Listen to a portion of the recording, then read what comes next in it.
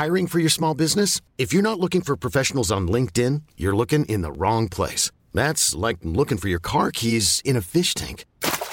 LinkedIn helps you hire professionals you can't find anywhere else, even those who aren't actively searching for a new job but might be open to the perfect role. In a given month, over 70% of LinkedIn users don't even visit other leading job sites. So start looking in the right place. With LinkedIn, you can hire professionals like a professional. Post your free job on linkedin.com/achieve today. A lot can happen in the next 3 years. Like a chatbot may be your new best friend. But what won't change? Needing health insurance. United Healthcare Tri-Term Medical Plans are available for these changing times. Underwritten by Golden Rule Insurance Company, they offer budget-friendly, flexible coverage for people who are in between jobs or missed open enrollment. The plans last nearly 3 years in some states, with access to a nationwide network of doctors and hospitals. So for whatever tomorrow brings, United Healthcare Tri-Term Medical Plans may be for you. Learn more at uh1.com.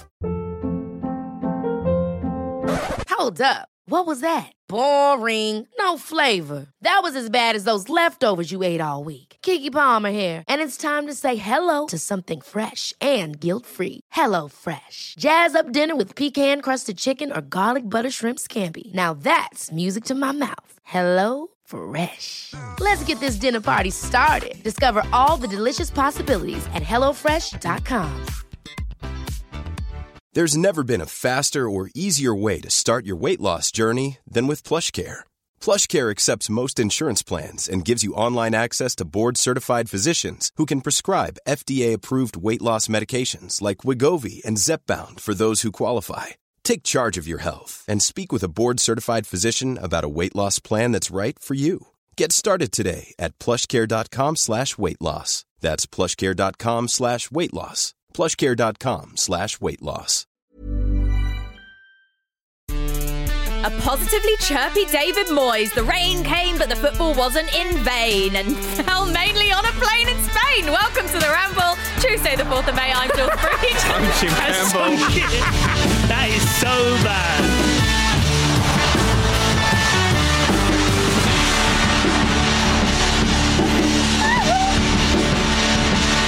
And I'm Vidushina Hunter-Archer. I'll just do it then, shall I? Are we keeping that? We're keeping that, yeah. Can I just say, right, I wrote the first bit, and thank you, Charlie, who just absolutely sabotaged the running order with the extra bit on the end there. And I thought, hang on a minute, does he want me to say that? I just did a full Anchorman. You did. You did. It's the first time I've done that. I didn't know you're so easily swayed. If someone was to get rid of you, PLP or BT Sport, that's the way to do it. Yeah. Good Nab the morning, auto-cue. San Diego. Well, welcome along, everybody. It is a Tuesday. We've just had a lovely bank holiday here in England. It rained the entire time. It did. Jim, any more falling into canals? No, I've stayed on dry land. Good. I'm just letting my bruised ribs and my pride recover. Not my pride. I don't do any of that anymore. It's easy without it. But yeah, Jim, it's been quite boring, actually. Yeah. Codeine, though. So. Oh, that's why. Yeah, You've just been flat That's on the been sofa good. the whole weekend. Exactly, That's yeah. why. Vish, what about you? I'm here to tell you, Jim, that it's not much safer on land. I had a lovely bank holiday weekend. It started with quite a catastrophic hangover. And you started the bank holiday with a hangover. Yeah. Well, so does it start? I mean, it starts on Saturday, doesn't it? Well, bank holiday. Yeah. Yeah, I Technically suppose so. Yeah. Friday afternoon. Yeah, I guess so. Okay, well then it started. It was, I had a great start to the bank holiday weekend, and then I had a pretty naff Saturday because of that tell great us start. What happened? What were you up to? Just alcohol-related hijinks. Alcohol-related hijinks. Yes, yeah. Something crack a rib. Tank your Uber rating. I don't think I need to say anymore. Oh, what is it? What is it now? You know what? It's probably a gentleman's 4.68. That's pretty good. I reckon if you're above 4.8, you're a fucking loser. Uber drivers like me. Yeah, but you take enough of them for work, don't you? I talk to them a lot. Yeah. I don't so talk to them. annoying. I work in football. I'm No, Jules I Free. do not do that. You might recommend me. You know what I always do? Recommend me. Recognise it. Could you put some tunes on? I did it the other day. Could you put some tunes on? And he went, music? I went, yeah, that's the one. Get a bit of Magic Soul on. Come on. I'll leave them to it. No, I'm a good talker. I'm a good tipper as well. A lot of that is, paying for my sins. But yeah, no, it was all in all a very good weekend. Yeah. Feeling all right today? Yeah, I'm feeling great today. Yeah, Any fear left over? A little bit. I mean, I did lie to you about it this morning before the show. You lied so there's to obviously Jim? I did a little bit. Yeah. What about? Just about how I tanked my Uber rating. Yeah. Do you want to tell everyone? I don't. Come on, It's very close to his chest, it's a isn't it? Tuesday. No, everyone's getting on with their week. It's stormy outside. Let's not add. I don't want to add to that with my own cloud. I'd say it's better out than in, Bish. Yeah, I These would. things. I didn't agree with that at many points during that journey, and I thought, you know what? Sometimes you can't help it. I've got some advice for you. Smell the back of your hand doesn't work. No, eat more. Yeah, I mean, I should do that. Yeah. When drinking, make sure you snack in between. Always order. Well, this is different because you're a big daytime boozer and you're a big daytime eater as well while Me? you booze. The way did you see the way you pointed at me, like with aggression there? You're a big daytime eater and boozer. I enjoy my food and a drink. Yeah, that's not really an insult for me. I'm just getting really defensive right now. He's panicking, isn't he? Yeah, I don't think the fear's gone at all. No, that's not with it. I'm sure there are many people with the fear from the bank holiday weekend. But let's talk about last night's football. Couple of Premier League games. I'm not going to lie. West Brom won, Wolves won. Was not a match I was looking forward to watching. But what a game, Jim. It was really good, wasn't it? So good. I was like... Proper derby without the fans. Yeah, absolutely. And the biblical rain helped as well. It is one of those ones where you look at it and you sort of think, oh, great. I thought I'll watch it because I'm doing Ramble tomorrow, but that's about Yeah. it. And because Conor Cody's in my FPL team. If it was on at the weekend, we probably wouldn't be talking about it. But my it had one of my highlights of the season in it. What was that? Which is the rain absolutely belting down, probably the heaviest rain we've seen at a game this season. Sam Allardyce sat in practically in the stands, and Sammy Lee just barking orders from the touchline. I mean, it was too heavy rain to see if he had him like on a physical lead, but I think he might have had him on a lead, like a little like tactical instruction pit bull. Sammy, I'm not getting wet for this shower. You get out there and just bark at them. Did he come back to the dugout and like shake himself dry? Oh, you always smell when you come in for the rain, Sammy. You get the Sammy Lee towel out, towel down his legs. It was literally exactly like that, though, wasn't it? It was Big Sam sat there, sort of huddled up, going, Sammy, you tell them this. Yeah. Go out, tell them that. And he's screaming as well. Yeah. Absolutely screaming. He loves it. Oh, it was good, wasn't it? And it was, I think the rain just made the game even more intense because obviously when you've got a derby like this, obviously West Brom needed the points to give themselves a chance of survive. I know it's slim, but if they'd won it, you'd have maybe given them a bit more of a chance, potentially. Well, you've got to get that momentum going somehow, haven't you? Yeah, exactly. But the rain just made this derby actually feel like a proper derby, didn't it? Good. Do you not think the situation as well helped it feel, or I suppose made it conducive towards a bit more of an attacking game? I reckon if this is in the first 3 months of the season, this is quite a dire affair. Yeah. But because West Brom have a bit of a free hit, as do Wolves, because then they're not really progressing any further up. I think they're 6 points off like 10th Wolves now, so it'll take a bit to finish in the top half. They're not going to get relegated. West Brom need to play their shot, so I suppose it kind of makes sense. But yeah, it's just another nothing result for West Brom. I tell you who didn't fancy the rain. Referee Paul Tierney pretended he hurt his calf at half time. Thought, nah, I'm not doing this. I've had too heavy a bank holiday weekend. Yeah. I've I'm done going a to bit. let the fear win. I only had one meal on Friday. I was sick. I need some time off. I can only handle 45 minutes. What is it about a referee getting injured that just is it's quite amusing? Yeah, for it's some weird, reason? isn't it? It just doesn't seem like it should happen to them. It happens to like you're They're not just a allowed to PE get teacher injured. running Yeah. about. Have you got injured? Yeah, it's like any one of those other people on the pitch get injured, and we're like, it's just so unfortunate. It's a footballer's career, and it's such a short time. Referee does that. Look at him! Look at this pathetic man. Imagine having muscles that hurt. Idiot. And of course, with the sort true. of Hollywood stage of that rain, who's ready to step up? Of course, it's Mike Dean. Of course he is. Come in, the saviour. They didn't change referees; they upgraded referees. Yes, right. That meme where it's just the upgrade button. Someone press that. PG Mole or whatever they call it. Did he come on and just like the reins were on everyone but him? Yeah, there's like a little sort of thing over the top of him where it just wouldn't touch him. Yeah. Mike Dean, the He would saviour be- of the Books the day. rain. No, get off me. He would be a referee, I imagine, would the first referee to do so with an umbrella. I think that'd be pretty flair. Just Imagine. strolling through about. No, play Come on. on. No. You'd love to see it, wouldn't you? You really would. Fabio Silva's goal was the sort of thing that happens to you when you're definitely getting relegated, isn't it? Yeah, but also the sort of thing that happens to Fabio Silva as well. Yeah. A player desperate for goals. And he celebrated like it was the best goal he'd ever scored, bless him. Yeah, he celebrated like he knew like the technicality of it, that it was going to be awarded to him. He was like, no, they'll slow it down and see that it came off me last, so it's fine. It's definitely my goal. When I first saw it, I actually thought, bloody hell, that is one heck of a goal. Like, as in, I thought he kind of did like a half chip shot.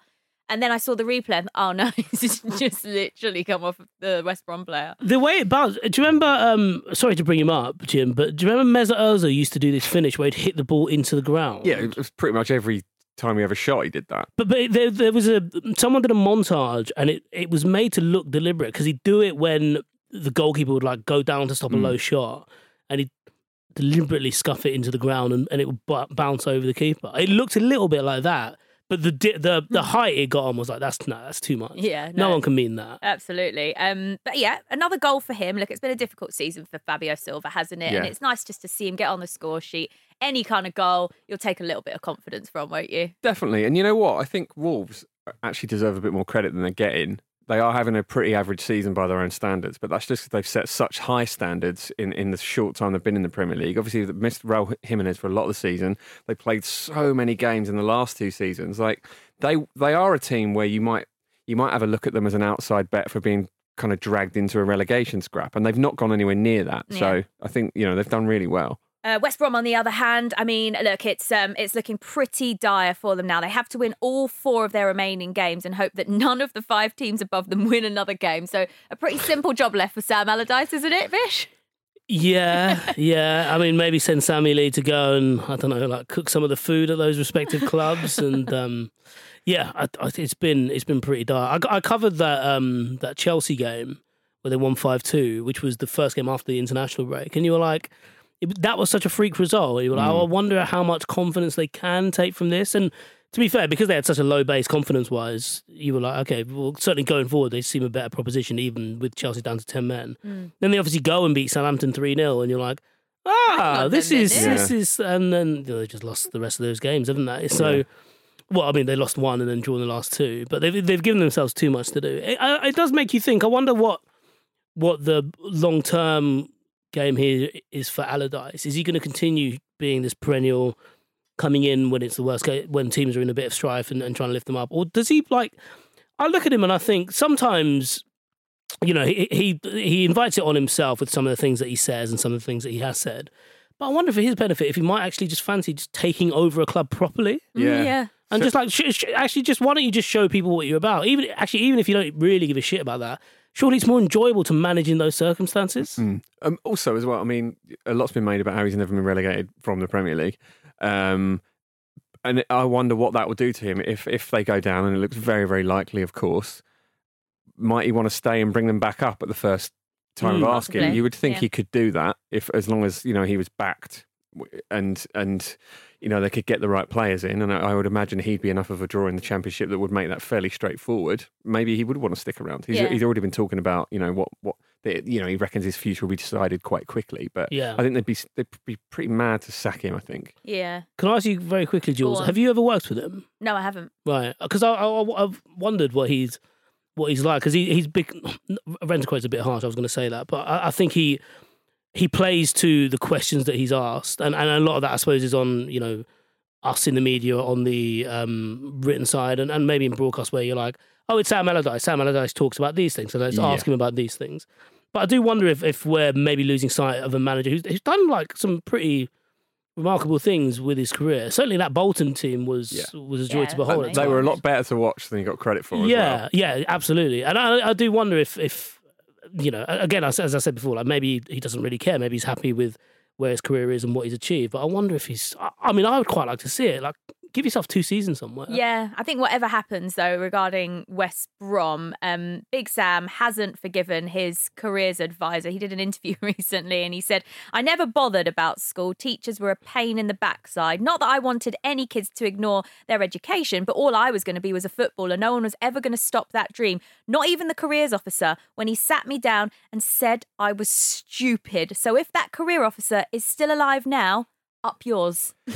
I mean, we are. If he's still alive now, he's an old man, and you're telling him to go fuck himself. We are at the bottom of the barrel when it comes to score settling there, are we not? That is absolutely unbelievable. I like as well. I love like if he's still alive. If he's I can still imagine alive, him at the end of that just leaning back in his chair, going, "He's probably dead now, so I win that."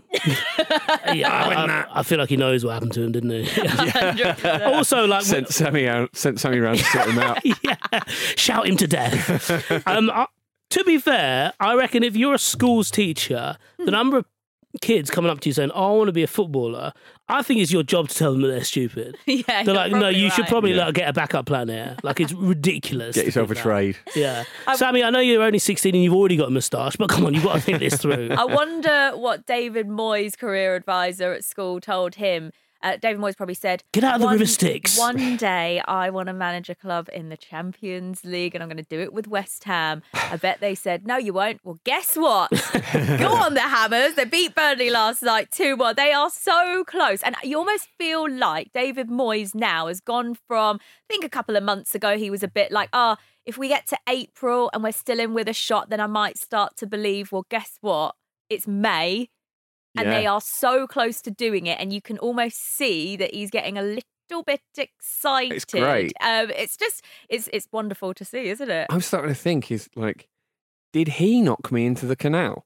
Possibly. Like from the spirit world? Has he had enough of me calling him the ferryman, taking the piss out of him? And now he's like, see what I can do? Get in there. I think he had something to do with my Uber on Friday, actually. Yeah, maybe he did. There you go. It definitely wasn't my fault. I'm very excited for West Ham. I don't think they're going to do it. You don't. Champions League or Europa League? No, Champions League. Yeah, I think it's a little bit beyond them. Just because of Chelsea's renaissance now and how ruthless they are under Tuchel, and the fact that Leicester's fixtures are a bit better than West Ham's. Spurs are in the mix now as well. Yeah, I mean, it would be great because it'd be fascinating to see how West Ham go next season, even with the Europa League, really, because they've got a decent squad, but it's quite a small squad. I think we saw that with their midfield yesterday, which was pretty flair for David Moyes' side. Yeah, loved it. But yeah, I mean, he's done brilliant things. You know what? He's done probably what Allardyce might be tempted to do, in that his reputation was he'd been bashed quite a few times, not least with that first stint at West Ham where he basically fucked up his own contract, where he didn't have any contingency plan after it because he kept them up. But yeah, he's done remarkable things, and I think all the performances he's got out of those players. Obviously, Antonio probably wouldn't necessarily give him credit for, because Antonio is a kind of self-sufficient striker where he just picks himself up for anything. He's one of the hardest working footballers I think I've ever he's brilliant. Spoken to people about. But also he's backed that up with undoubted skill to be operating at this level. Especially because I think it comes from the fact he's played across a lot of positions, isn't it? So it's given him a real understanding, an all-round understanding of not just what he's getting on the end of, but what the person who's about to put that cross in is thinking. But yeah, we've all been so impressed by West Ham. But do you not worry for them when you see sort of at the end of the game they look edgy and they look like they could lose that lead? Because they've done it before. They've done it a couple of times this season. 3-0. 3-0 up, and if that happens to them once, it'll probably be enough to sort of keep them out of the Champions League. But I mean, they finished 5th in 1999. Their highest points total is 62 in 15-16, where they finished 7th. They're on 58 points now and in 5th. I mean, they're on course for their best ever season, whatever happens. Yeah. So, I mean, it's really, really phenomenal. It'd be great if they could get the Champions League, but even if they finish in the Europa League place, that's huge. It would still be absolutely huge for them. And I think, Jim, as well, is that they've got through quite a tough few weeks as well, not having Declan Rice, losing Mark Noble as well. Aaron Creswell was out for a couple of games. Dawson had been suspended for the last game, came back in yesterday. Obviously missing Antonio for 3 matches. And we saw the amount of changes, and I mean, you've already mentioned it, Vish, the type of flair players that they had in midfield as well. I'm not sure how many starts Benrahma's had for West Ham, but I'm pretty sure you can count them on one hand. That may have even been one of his first starts in the Premier League for sure last night. But I just thought that the way that he's been able to manage this squad in this tail end of the season, going into these final couple of matches, you know, I think they've got a really good chance of staying in these European places. I'm with you as well, though, Vish. I don't know if they'll quite get Champions League, but even if they play Europa League football next season, it would be an incredible achievement. And Moyes said that himself. He said, want to take it down to the final day, try and sneak in. I'll be disappointed if we don't get European football now.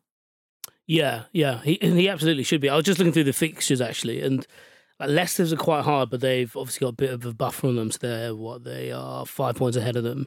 Chelsea are within 3, but then Chelsea are Chelsea. Although Chelsea and Leicester do play each other. Chelsea got Man City next as well. They do, yeah. And Chelsea have got the Champions League to focus on, so there's a lot going on. That bit of the table is actually really exciting, isn't it? Yeah, I hope so, because all the rest of it is just really boring now. Give us something, Champions League and European places, yeah. But, yeah, like in terms of just how that West Ham team have come about, if you look at the majority of them were put together through this, January of 2020, where they're trying to stay up. Like Bowen's been one player who's really propelled them, not just kept their heads above water, but really helped them go further up the table. And Lingard, Don't be bitter. I just but I want him to be happy, because I look at his performance there, and you realise, it's like an ex that you break up. I just want you to be happy. Yeah, but like you look at them from afar, and you're like, no, good. Like that's really good, because I think him and United are done really, but I hope West Ham are able to keep him beyond the end of this season. But I imagine he's going to have quite a few suitors as well. Oh, massively, yeah. When an ex gets with a less attractive person, and you think, I actually want you to be happy now. That's more your level. That's fine. There you go. Yeah. You stay there. You be happy, mate. It's not like that at all. I'm very happy for him. Authentically happy for him. Yeah. I was really happy for Antonio, though, to come back into the side yesterday and score a couple of goals. I really enjoyed his post-match interview as well. He had the opportunity to get what he called the perfect hat trick when he talks about shanking the ball and hitting it onto his left, which would have been lovely. It didn't quite happen. But what I did find interesting, Jim, is that he said that he didn't do any of his trademark sort of silly celebrations and the dancing because he's scared of VAR making him look silly and embarrassing him. That's just really sad, annoying. Isn't it? Yeah, the final punditry team in the Mikel, studio. They were really gutted by that as well. I mean, it's robbed us of Mikel Antonio's smile. That's evil. Yeah, that's a good point. It needs to change. It needs to, I don't think it's beyond fixing, and I don't think it's going to be kind of like got rid of now, but like surely that has to be the straw that breaks the camel's back, right? That is the most human face that we've seen. The human face of the problems of VAR is Mikel Antonio not smiling. What could be worse? They could do it like they they film, or when they film TV shows and movies and stuff like that, and they just cut things together. That something might have been done in the first take, but they might cut the first part of that second take in with the second part of that first take and merge it all together. Maybe we can have like a little, he can do his celebration, and then when he scores again, we can just tag that on, like on the highlights. If we have like a 10-minute delay on the live footage, that's what they'll do. Yeah, or there'll be like an emoji that comes up on the screen, like each player's got their own GIF that comes up. No, can't deal. No, I'm not having that. The one thing I will say though is that if it does go down to the final day of the season and Antonio goes and scores the goal that takes him into the Champions League, watch him bloody celebrate. Yeah. He celebrates, doesn't he? He's got to. That'll be the real tell, won't it? I suppose. God. Yeah, there's no way he's going to go, but that one might be ruled out for VAR, so I won't celebrate. If that happens on the final day of the season, he's going absolutely bananas. Yeah. Do you so he chose Jamaica over in March. He's going to be one of your reggae boys. Yeah. Then he got left out of the squad. Yeah. Should Gareth have a cheeky word? If he's turned once, he'll turn again. Oh, is there room on the barge? I don't know if there's room on the barge. You talking about barges? I know. I was going to say. Yeah. That's risky. Plenty of room off the barge. In the coverage on Sky last night, Thierry Henry was one of the pundits. He's actually really likes Antonio as a striker as well. It's nice to hear other amazing players talk about other amazing players. Yes. Isn't it? I always find that fascinating. And it was actually quite sweet because you felt that when Henry spoke to Antonio in the post-match interview, Antonio got quite like, oh, I'm speaking to you. Yeah, Thierry Henry yeah. praised me. That's the thing about Antonio. He seems really authentic. And I Yeah, imagine yeah. like having someone he would have admired from afar, talking to him and being like, mate, you're a good player. Being like, fucking hell. Yeah, I once crashed my car into a fan's house dressed as a Dressed as a snowman. Now Thierry Henry's telling me I'm great on telly. Yes.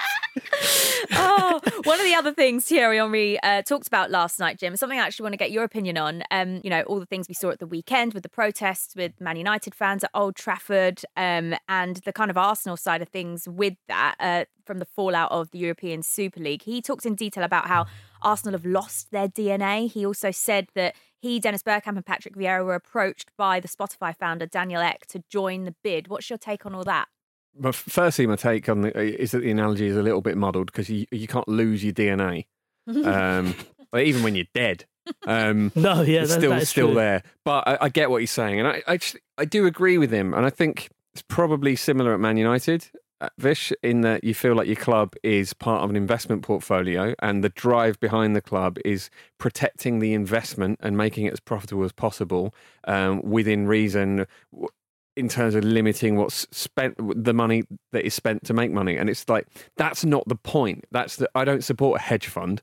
I support a football club. Yeah. And it feels like that's been, you can sense that the priorities are by the wayside. And, I was encouraged actually by the fact that Henry has come out into the press and said that he thinks if this bid from Daniel Ek ever bears fruit, it will take a long time. But that gives the impression that they're willing to make it take a long time and to stick it out and negotiate and come back with better offers if and when Kroenke sort of knocks them back. And I would also really like to encourage everybody to start talking about Henry, Bergkamp and Vieira as the Avengers, because Love that. why not?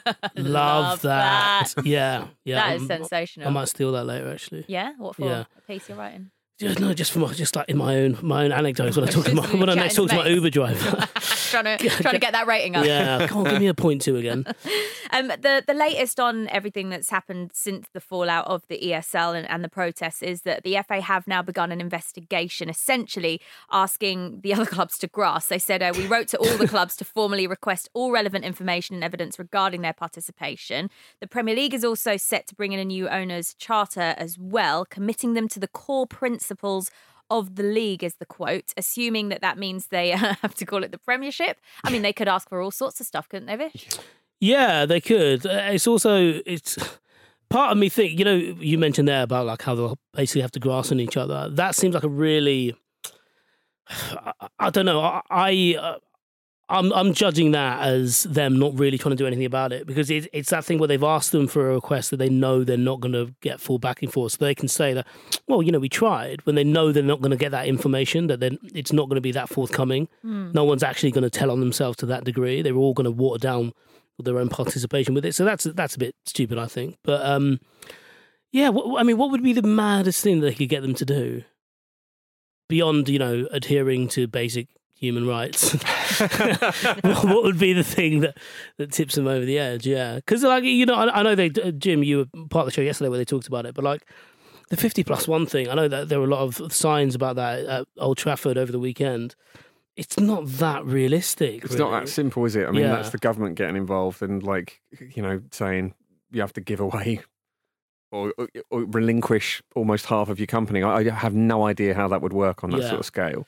But the thing about Daniel Ek that I quite like is, at the very least, he says he's an Arsenal fan, which I know is quite a low bar. But the Glazers came into Manchester United and they made no bones about it. They found United attractive because of the brand, really, and the fact, which is why I think the protests on the weekend were really good, because I think Manchester United had this image of being like a global clean brand, and it got a little bit dirty on Sunday. It got a bit messed up, and there were scenes that, quote unquote, people didn't like to see, and it was the people who profit off United being this kind of glistening embodiment of success and and corporate brilliance, and that wasn't there on show on Sunday. Well, over the past few days as well, the Glazers have come out and said we don't plan to sell the club. What we plan to do is increase the value. We want to make this a $10 billion operation rather than a $3 billion operation. It's like, that's not what the fans want to hear. That's the exact problem. You don't understand. It's not about the value on a balance sheet. It's about the priority of the club being to win things and to create happy memories. And it's like, you've got to uncouple those things. It's like, I think we're being gaslit into forgetting that we didn't always have billionaires owning clubs, that wasn't the only way that clubs could be successful. Yeah, so on. Absolutely. All right, I'm sure this will continue to rumble on. We'll ramble on after the break.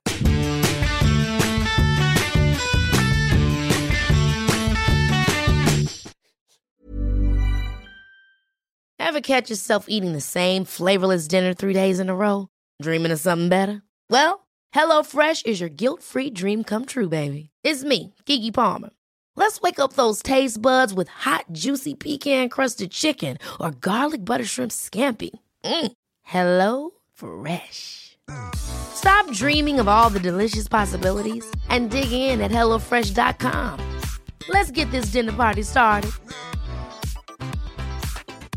I'm Sandra, and I'm just the professional your small business was looking for. But you didn't hire me because you didn't use LinkedIn Jobs. LinkedIn has professionals you can't find anywhere else, including those who aren't actively looking for a new job, but might be open to the perfect role, like me.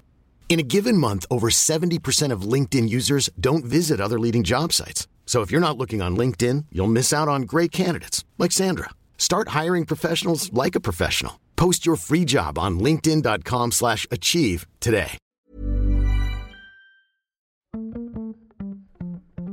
This episode of the Football Ramble is sponsored by BetterHelp.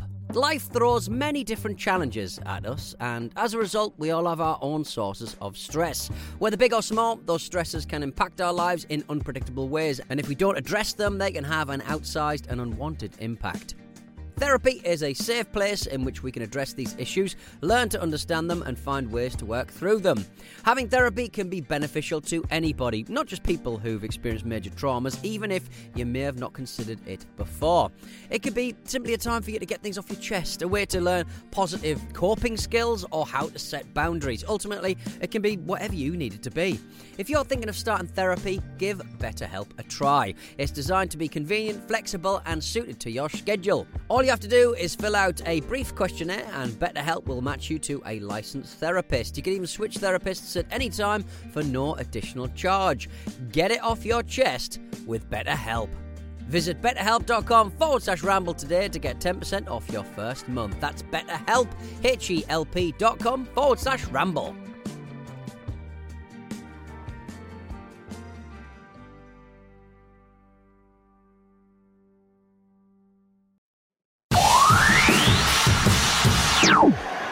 Another corner. Not too worried about these corners. I mean, it might come back to bite me here, but I think Tottenham have got the dominancy in the air there, you know, so I'm not sure anyone can get the head on the first ball for Liverpool, apart from that one.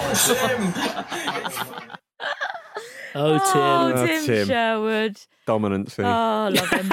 Absolutely love it. Welcome back to the Football Ramble, ladies and gents. It is a Tuesday. You've got me, Jules, Jim, and Vish here with you, and now it's time for this. Email. An email. An email. An email. I have mail. An email. An email. An email. An email. An email. An email. An email. I have mail. An email. An email. I sent email so maybe someone can cut me into one of their jingles. Email. That could go on for another 10 minutes and it wouldn't be long enough for me. I mean, you know, I put myself there to be, you know, I wanted to be lauded. Instead, I was ridiculed. And rightfully so. Anthony O'Connor, bravo. That was amazing. I actually don't think I'd heard that one before. I basically kept saying email on a show so that people would cut me into it, and that was the one that came back. Well done, Anthony. Yeah. Bravo. And by the way, we'd like some new ones. Why don't you send us some? What is it? Oh, yeah, show@footballramble.com. I've lost the plot today, honestly. I really have. Are you catching some of my fumes from the weekend? I think so. I'm drunk jog off of your post-weekend fumes. Yes, show@footballramble.com. Send us in some jingles, and we are back from the social media boycott. So tweet us at Football Ramble. We've got some great emails, haven't we, Jim? We do. We've got this one. This is an absolute belter from Richard Burns. As Manchester City fans, me and my dad were at Wembley for the 1999 Division 2 playoff final. Famously, City were 2-0 down heading into stoppage time before goals from Kevin Horlock and Paul Dickov levelled the score, with Dickov scoring on 94 minutes 10 seconds. As my dad jumped up, his watch slipped off his wrist and hit the ground. When he picked it up, it had stopped. He's never had it fixed, so the second hand will forever be pointed at the exact second that Dickov scored. Arguably the most important goal in our history. Yes, really, nothing that has happened to City since that would ever that then would have happened without it. To anybody else, it's just a broken watch. To us, it's points at a moment in time we'll never forget. Do any of you or the listeners have any unique or personal pieces of memorabilia? I've got nothing like that. That is beautiful. That's incredible. Isn't that lovely? That is stunning. Can we see a photo of it? Yeah, I'd love you to send in a photo, Richard. That's what a remarkable story, and something that, like, that's so unique, isn't it? Yeah. I'm trying to think. I don't have anything like that. I've got a dent on my laptop, on my old laptop from the 2019 Cricket World Cup final, which went to a super over, and I came on the pitch and used your laptop as a cricket bat. Stokesy, use this. So I had, I think it was my watch I was wearing at the time, and I kind of like, I went to like get up to see what was going on, and I smashed it down, and there was like a massive like a scratch on my laptop, and I know it's from that, but that's literally it. Yeah, that's pretty cool though. Yeah, it's pretty great little memory. I might start breaking stuff when great stuff happens. Like, right, this happened when that happened. Yeah. That's how I got that black eye. Yeah, most of mine are just scars. So broken ribs, yeah, stuff like that. Fair enough. But let us know if there's anything that you've got, anything really interesting, any personal pieces of memorabilia or anything that you broke when something important happened. Let us know. Show@footballramble.com. Vish, what you got? I've got something from Riley. You've got an email. I've got an email. I've got an email. I've got an email. You've got an email? Yeah. Well, you fucked up the jingle, so let's not go there. From Riley Harland on the topic of Australian politics and food, I thought I'd add this to the mix. Our Prime Minister of 2013-2015, Tony Abbott, once bit into a whole raw onion. He explained this by saying he was trying to show appreciation to the farmers. For fuck's sake. It's a magical place. Anyone familiar with Tony Abbott would know he's very much capable of that kind of nonsense. Yeah, but probably without flinching. Yeah, that's like Creed Bratton, didn't they? In The Office, they try to trick him by removing his apple with an onion. He doesn't notice. I eat most foods, but raw onion is one of the things that I really detest. That's a line, isn't it? Imagine biting into a whole raw onion. I imagine, though, if you did it knowing it was an onion, it would be quite normal, wouldn't it? Because do you not have like raw onions in like salads and stuff like that? I don't like it, though. Okay, I also feel like if you're a farmer and you see him do that, is the first thing you think appreciation? Probably not. Probably not. I don't even like pickled onions. You know, the ones in the jar on a fish and chip counter? Yeah. No, but those like sliced into a sandwich are decent, though. Are they? Yeah, really good. I like pickled onion Monster Munch. Yeah, see?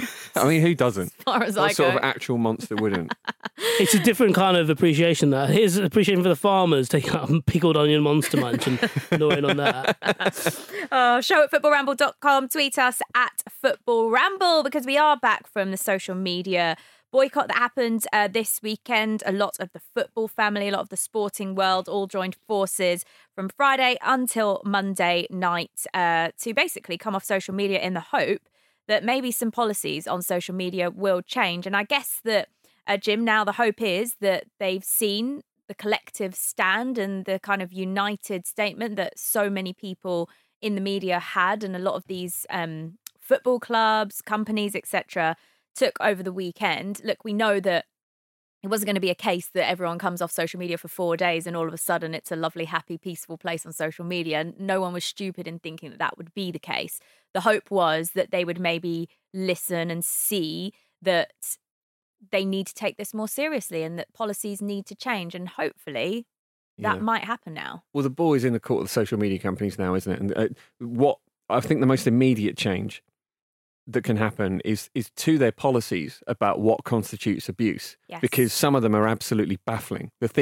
Some of the worst abuse you see online, somehow doesn't violate the terms of these companies. So that's the first change they can make. Also, they're huge companies, huge companies. They can afford to have entire divisions of actual humans dedicated to this. And I know that they do have that. And in fact, that it's actually quite a traumatic job for the people that do that job. Yeah. But there's not enough people doing that, and there's not enough in place. Instagram claim that 95% of the stuff, that the abusive stuff that's posted, never gets on there, which shows you how much bigger the scale of the problem is than we're already seeing, if those figures are correct. But clearly they need to be doing more. There's a really interesting piece in The Guardian by Sean Ingle over the weekend about a company called Sports Radar. So they supply something that they call sports integrity solutions to governing bodies, which is stuff for anti-doping organisations and that sort of thing. And they did this strange thing where they put in a pilot scheme at a tennis tournament last May to try and identify trolls. And they found that 44 people sent abusive messages to players during those weeks, and Sport Radar managed to track down 21 of those people. They then alerted the appropriate authorities and helped them pursue an appropriate course of action. And now that goes from kicking them off the platforms to also getting law enforcement involved, bringing legal proceedings if necessary. So they've piloted similar schemes in a couple of other sports, and they say they have about a 50% success rate. Now, there needs to be consequences for this sort of stuff. We've seen interviews over the weekend that I'm sure we're going to come on to with a lot of different people in sport that really, really suffered because of it. And clearly, it is possible to do something about it, but it needs to be taken more seriously. And a lot of the abuse we've seen has been incredible, like horrific sexist abuse. So the comments Lee Nicol, the Crystal Palace player, made recently are awful. And she's shared images of some of the abuse that she's had. And it's a tsunami of abuse that comes from somewhere. It seemed really familiar to me, actually, the tone of what was written about her. And I think that is because a little while ago I read a book by Laura Bates called Men Who Hate Women. And it's about something called, it sounds ridiculous, but something that's known as the manosphere, which is these online communities that are very, very interconnected, very organised. And it's extreme online misogyny. And it's so extreme that it is essentially terrorism. And that sounds like I'm exaggerating. I'm really not. Like, people have died as a result of young, sometimes vulnerable men being radicalised into thinking that the world's out to get them and that women secretly control the world and hate them and that they're unhappy as a deliberate ploy by women, which is obviously absurd, but it's having a real world effect. And we have a great listenership here. I know we have a lot of men that listen to the show, and if you feel there's nothing you can do to sort of stop this tide, one thing you can do is arm yourself with the knowledge and understanding of where this stuff is coming from, what it is, how organised it is. And I cannot recommend reading that book enough. Obviously, the majority of the people listening to the show, I would hope 100% of the people listening to the show would be an ally of this kind of thinking. But, it can always help to understand where these things are coming from. And I think the scale of what we're trying to change here is absolutely massive. And I do think the blackout was actually a useful step in the direction of that, if it at least starts the conversation.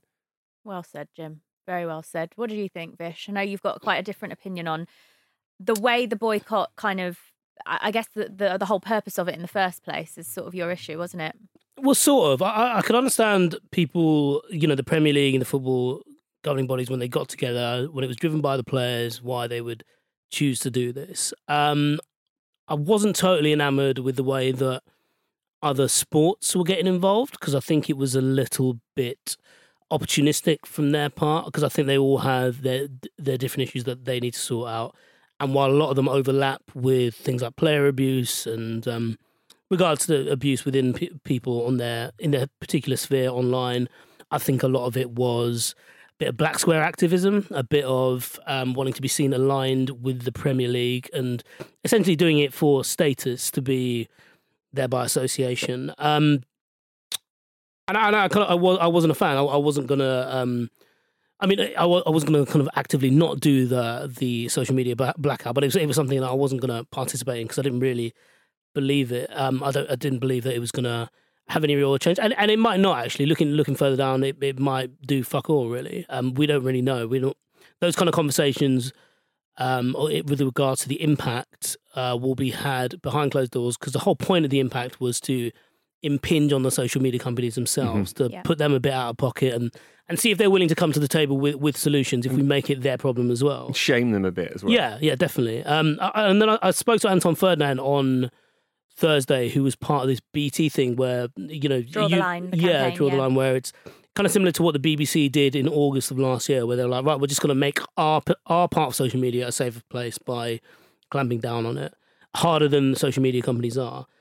And I was talking to him about it, and I was up front with him, and I was like, I think this is rubbish. I don't think it's going to do anything, this social media blackout. And he was like, that's fair enough, but it could. It's going to hit them in their pockets. And I kind of came away from that interview thinking, it may have no effect whatsoever, and it may be something that I don't think is particularly constructive. But I suppose part of being an ally and part of me, I think the end result that they're aiming for is true and just and absolutely where we need to get to. And I kind of squared it with myself that part of being an ally is not picking and choosing the fights that you think you're going to win or they're going to make you look good. Mm. And so for that reason, we did it at the Ramble, we did it at the Independent, we did it at the Cricket Writers Club that I'm a part of the secretarial team of. And so I thought I'll just go along with it. But I suppose the real work starts now, though, doesn't it? Yes. In terms of, let's see how much it's going to push it through. We can't just have another one. The other thing about this is that it hadn't been done before. So now we're testing new ground. And we kind of saw it on Sunday, like stopping games of football because you're against the ownership, doing things like a social media blackout. I think it's constructive that we're looking for new ways of rallying against this rather than just going through the same old tired thing of this has to stop. This is too much. There's been no acceptance of problems lately, and it's a really, really good thing to see, and it needs to be maintained. Just very lastly, one thing Anton Ferdinand pointed out, which was absolutely spot on and something that I hadn't necessarily considered, is that one of the things that I've seen from players now is that they're publicly shaming people, which has been great. And he made the point of that, but now people are abusing people to be part of those screenshots. Yeah. That deterrent has already gone because nothing actually happened to them. They lose their account, but they're like, God, look what I did. Yeah, Ian Wright and shared some stuff with Alan Shearer as well over the weekend that was similar. And this is it. I mean, it's baffling to us, isn't it, why anyone wants to do this sort of thing? But the fact is they do. So there needs to be solutions to at the root of it. Really, you need to get to the. It's all well and good banning loads of people and whatnot, but we need to find out why people want to do this. Yeah. And I guess that starts with education. Yeah, and I think the other thing off the back of this, and like some people might listen to this show and think, or listen to this segment in particular and think, well, you haven't offered a solution. I think the important thing to realise through the blackout and through the last year is that it doesn't matter if we have solutions in this room. It matters that social media organisations know exactly what they need to do, and they know exactly what they need to do. And it's about whether they want to be forthcoming with those solutions or not. Yeah. I think the point you make there, though, Vish, about the fact that some people, for some reason, get some kind of joy out of being one of the people that is being shamed or being part of that screen grab is the exact reason why I never reply to anyone who's negative to me on social media, because they're weirdos. They do it to get a reaction. Why would you react to that? If you then quote tweet it and go, look at this sexist pig, that sexist pig is probably sat there going, I've got a rise. Look, I've got a rise out of her. And that's why I've always, from the very beginning of being on social media and working in football as a female, where you do get a lot of sexist comments, I've never been one to respond to people or to quote tweet them or anything like that. If they're negative, I report it and I mute them and it's done, and I never have to see their comments again, because then they can't get any kind of joy out of me potentially being upset by their comment or getting annoyed by their comment, because that's kind of why they do it. Yeah, they just want to be in your headspace, right? Some of them probably don't even mean what they say. Some of them just see that, oh, well, that other female sports presenter has quote tweeted this, so maybe that one will do the same, and I might get a response from her. I might get, I might get loads of people responding to me. Don't do it. Don't give them the attention. So often as well, when they are, on the rare occasions where there are consequences, like that father and son who sent abusive messages to Harry Arter, which were absolutely disgusting, absolutely just abhorrent and just inhuman, based on what they were saying to him, because him and his partner had recently lost their child. Absolutely awful. Disgusting. And when they were called to town on it, when they actually went to court about it, they were both saying, "Oh, we just thought it was a bit of a laugh." It's like, firstly, why do you think that's a laugh? Why is that funny? Or why is that funny to you? But even if you have this sort of insane sense of humour where that is funny to you, like just how can you not understand there is a person on the end of that? How is that your kind of your pastime? It's just absurd. And I think, you know, but that tallies in with so BT did this survey through YouGov, and they found that 1 in 7 people thought that people in the public eye, sports people in the media, deserve abuse. Like it should be expected that they're going to get abuse, and that father and son are part of that. 1/7 who think, right, well, they're used to this, so this is water off a duck's back to them. Yeah. But I think that the issue is that people don't understand the difference between criticism and abuse, and that needs to be pointed out. Football players, football managers, people who work in the media understand that they're going to be criticised. Yeah. There's a difference between being criticised and being abused. Being criticised is a very different thing. People can take criticism. People know they're not perfect at their jobs. Yeah. People know you're going to have an off day sometimes, and that's okay. But to be abused for it is a very different thing. And it's something that I spoke to Karen Carney about as part of the Draw the Line campaign with BT. I sat down with her and had what was a really difficult conversation. I'm not going to lie, because Karen's not just a colleague to me. She's like a mate. And what she went through in December with everything that happened with Leeds was horrific, absolutely horrific. And because she is a friend of mine, I've spoken to her countless times about it, but this was the first time she spoke publicly about the incident, and it was incredibly hard to do as her friend, to sit there and actually hear her talk about how far that actually pushed her. She was suicidal over it. She was pushed so far that it actually made her have those kind of thoughts, and that's really horrible, because all of us that work in the media, footballers, people that are in the public eye, you understand that you're going to get some kind of criticism. You understand that, okay, occasionally you'll get abused, not that it's okay, but you understand it. And some people can handle it better than others. So I get abused every week. It happens. People are sexist all the time. It happens. I can handle it to a certain extent. Obviously it upsets me. I'm not saying it doesn't upset me. You're not a human being if it doesn't upset you. But what upsets me more is when they get to people who can't handle it. Yeah. And that is the worst thing, because you can't do anything to help them. And the social media companies have to do more now. Karen herself told me that she's been sat in government calls with these social media platforms as well, saying, like, why can't you do more? You need to do more about this. And I think part of it is that it takes so long to find just the one person, one perpetrator, if they don't have any links to their account. So that's why something needs to change with the way accounts are set up, with policies, as you've already mentioned, Jim, on exactly what they regard as abuse. Because some of the things that they don't regard as abuse is absolutely ridiculous. Like some of the comments that they've used as examples, and they're saying, like, that's not racist. It's like, how is that not racist? What else could that be? Yeah, it's come out a lot with with a lot of the anti-trans movement on social media as well, in terms of like what is and what does constitute hate, which in itself, like they're pushing to rewriting of those social media laws. But it's interesting that you say that you're strong and you can handle it. I was talking to a friend of mine who, I won't name her, but she's quite prominent in media and has been in Australia and stuff like that. And I remember she was telling me about it, and I said to her as a compliment, like, I'm so impressed you're so strong.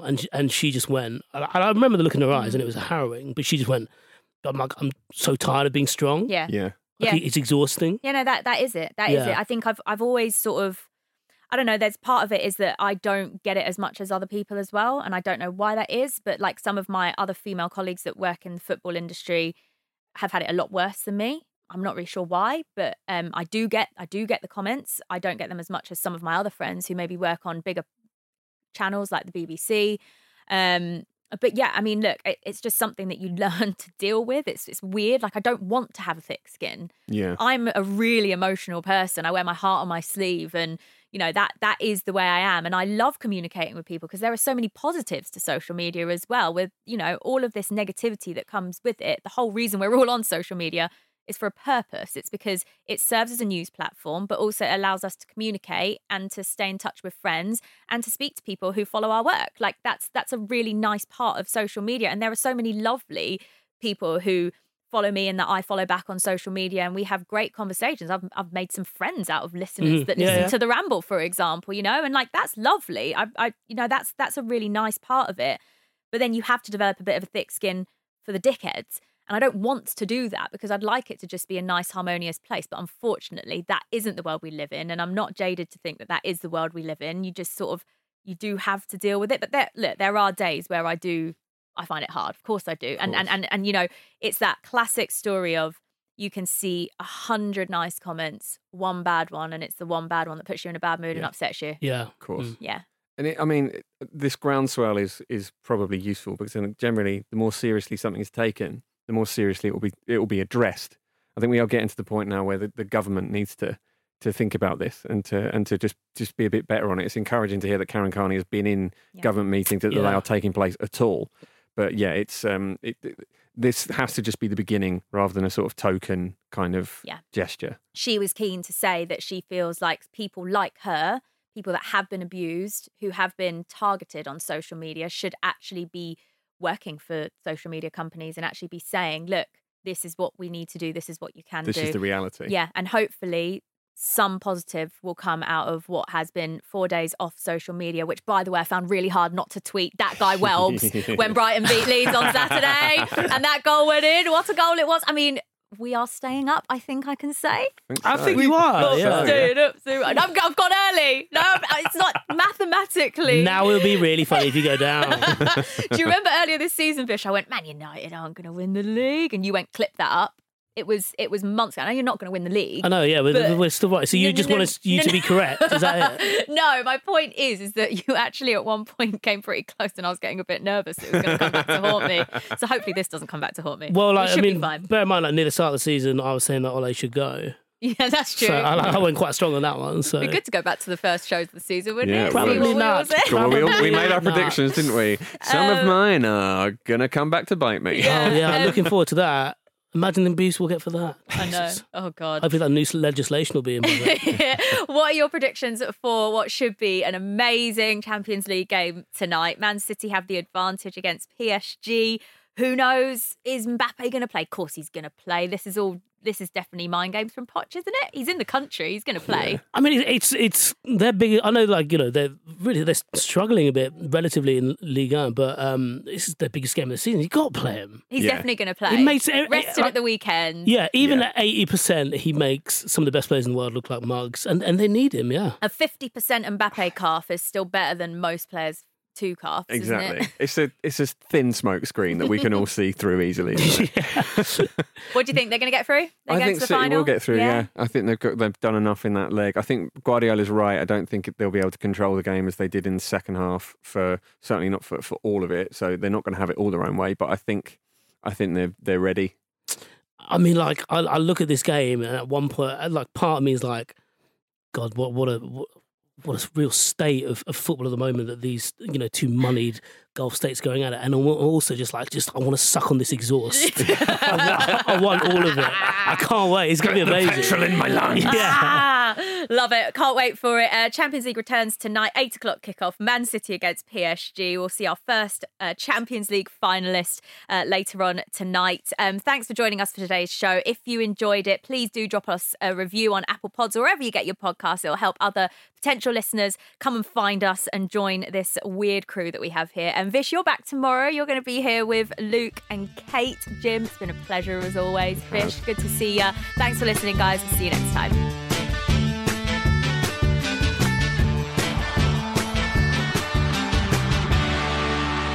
This was a Stakhanov production and part of the Acast Creative Network.